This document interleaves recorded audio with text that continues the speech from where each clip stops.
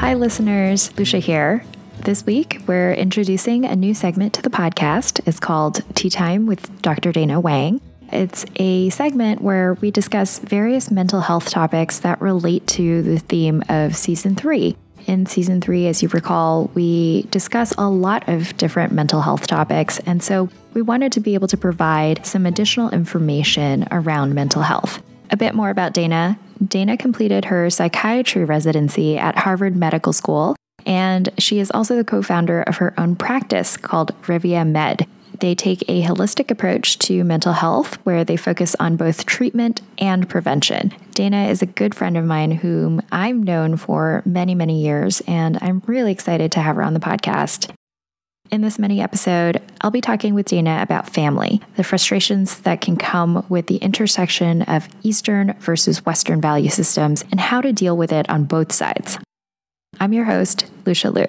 So with that, Dana, welcome to Rock the Boat. Thank you for having me. So what sort of things are your patients seeing you for when it comes to dealing with their parents? I do see a lot of frustration in Asian American patients that come into my door expressing really individualism. Patients who want to be musicians, who want to become dancers, who want to do arts and do things that are not traditionally measured in terms of success by income. With income. Exactly, in terms of income success, but gives them a lot of personal satisfaction. Mm-hmm. And that aspect is often ignored by parents or that generation in terms of this value system. Mm-hmm. So understanding where these two value systems may come in clashing, and talking to them from the perspective of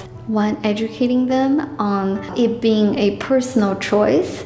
There's another aspect that I want to address that may be really relevant to this, which is respect in the relationship with our parents. I'm Chinese, so I speak from that perspective.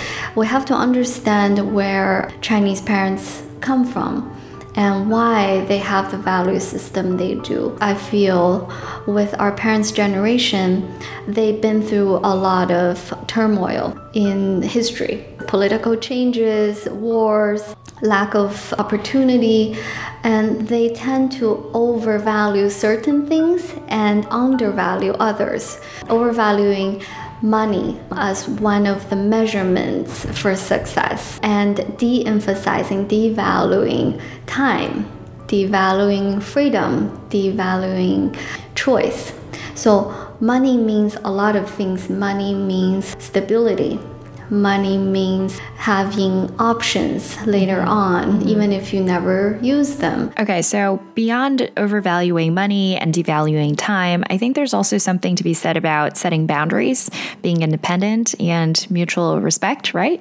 Usually, parents demands a lot of respect from one way, but doesn't understand the concept of respecting the children back. I also see this generating conflicts over and over again. Right.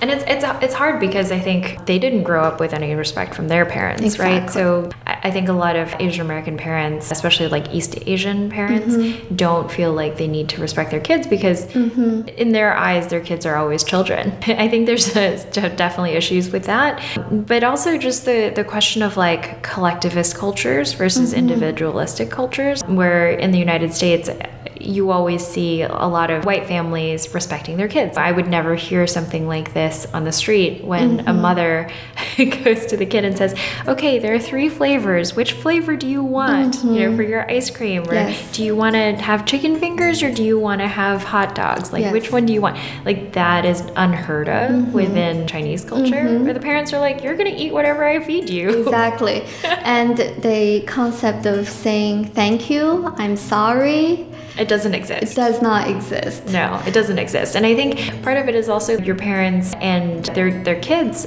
like you, have grown up in very different cultures where I think in America you expect the other person to say please and thank you, but in Chinese culture it's unheard of. Right. It's not because they don't wish to say it, it's more like it's never crossed their minds. It's not like part of their culture. Right. Yeah. Yeah, and I think that those ideas really come in when two people are trying to be on the same page, and one side feel that their personal choice or individualism is not being taken into consideration. That becomes, a one-sided conversation where the parents feel like, well, I know better than you. You may not see it right now, but 30 years down the road, you'll thank me. Oh yeah, we hear that a lot. Right. Meanwhile, during 20 to 30 years, the kid may be suffering in their career, right? So overvaluing money over happiness is justified in our parents' eyes. So we talk about this concept that respect on both sides. Is there any value in thinking, okay, I can't change my parents, that's kind of the way that they are? What is it that the individual can do? I think the concept of boundary actually is also one of those things that doesn't exist. Often in Chinese families, each member of the family is very enmeshed in identity with each other. Yeah, it's like the collectivist culture, right? That's right. I succeed if my family succeeds. We are one unit. That's right. I don't belong to myself, I belong to my family. Right. And the problem with that is in Western society, kids learn different concepts in school, and they start to want to express their individuality, and they want to be heard, they want to be acknowledged, rightfully so. And this idea that I can be my own person and I can still participate and have a good relationship with my parents is something I think deserves some attention. I often educate my patients on the idea that you can love each other, but you don't have to be enmeshed with each other. I think it's a concept that is easy to understand and very difficult to practice. Absolutely. I think personally, even when, starting the podcast or doing my chocolate business, it's really difficult not to take into account your family's approval. Yeah. Or want your family to be on the same page as you or root for you. So how do you disentangle yourself from that mindset? I think it's natural for kids to want approval and want recognition from their parents. And I think part of the reason kids always want to invest in that relationship is it's a very natural instinct. It's a makeup for our own sense of self-esteem, but it doesn't have to be the only part that make up our self-esteem. Choosing something we want to do and make effort towards that can also be a self-esteem booster in itself. So part of separating your love for your parents and their love for you, aside from coming in the form of approval, can be one of the things that we usually work on in therapy. How can you establish some boundary and still express your love for each other without getting into control issues where they over-control your life?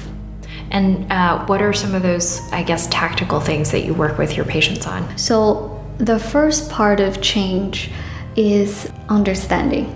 Really, really understand where your parents are coming from. We often see our parents as our parents. We see them from the role of, okay, this is my mother, this is my father, and are they a good father? Are they a good mother? But actually, they are also people. They were a child at one point. They were somebody else's kid at one point. And how have they made choices in their life? And can we bring some compassion into it? Really communicating with our parents and understand them as well as letting them understand us. Often the relationship will soften. Another way is kids also respond in the same way that their parents treat them. So if the parents are yelling, the kids yell back, right? So in order to change those dynamics, let's create some different responses. How can we respond in a way that soften things rather than escalate the conflict?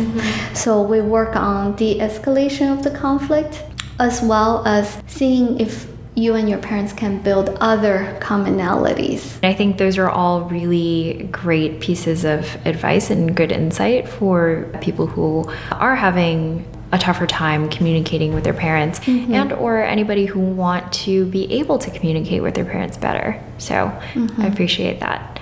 Yeah, I believe in the healing power of self-understanding, self-reflection, and self-acceptance. Sometimes there are situations where we really can't change our parents' mindset. Are you willing to accept that?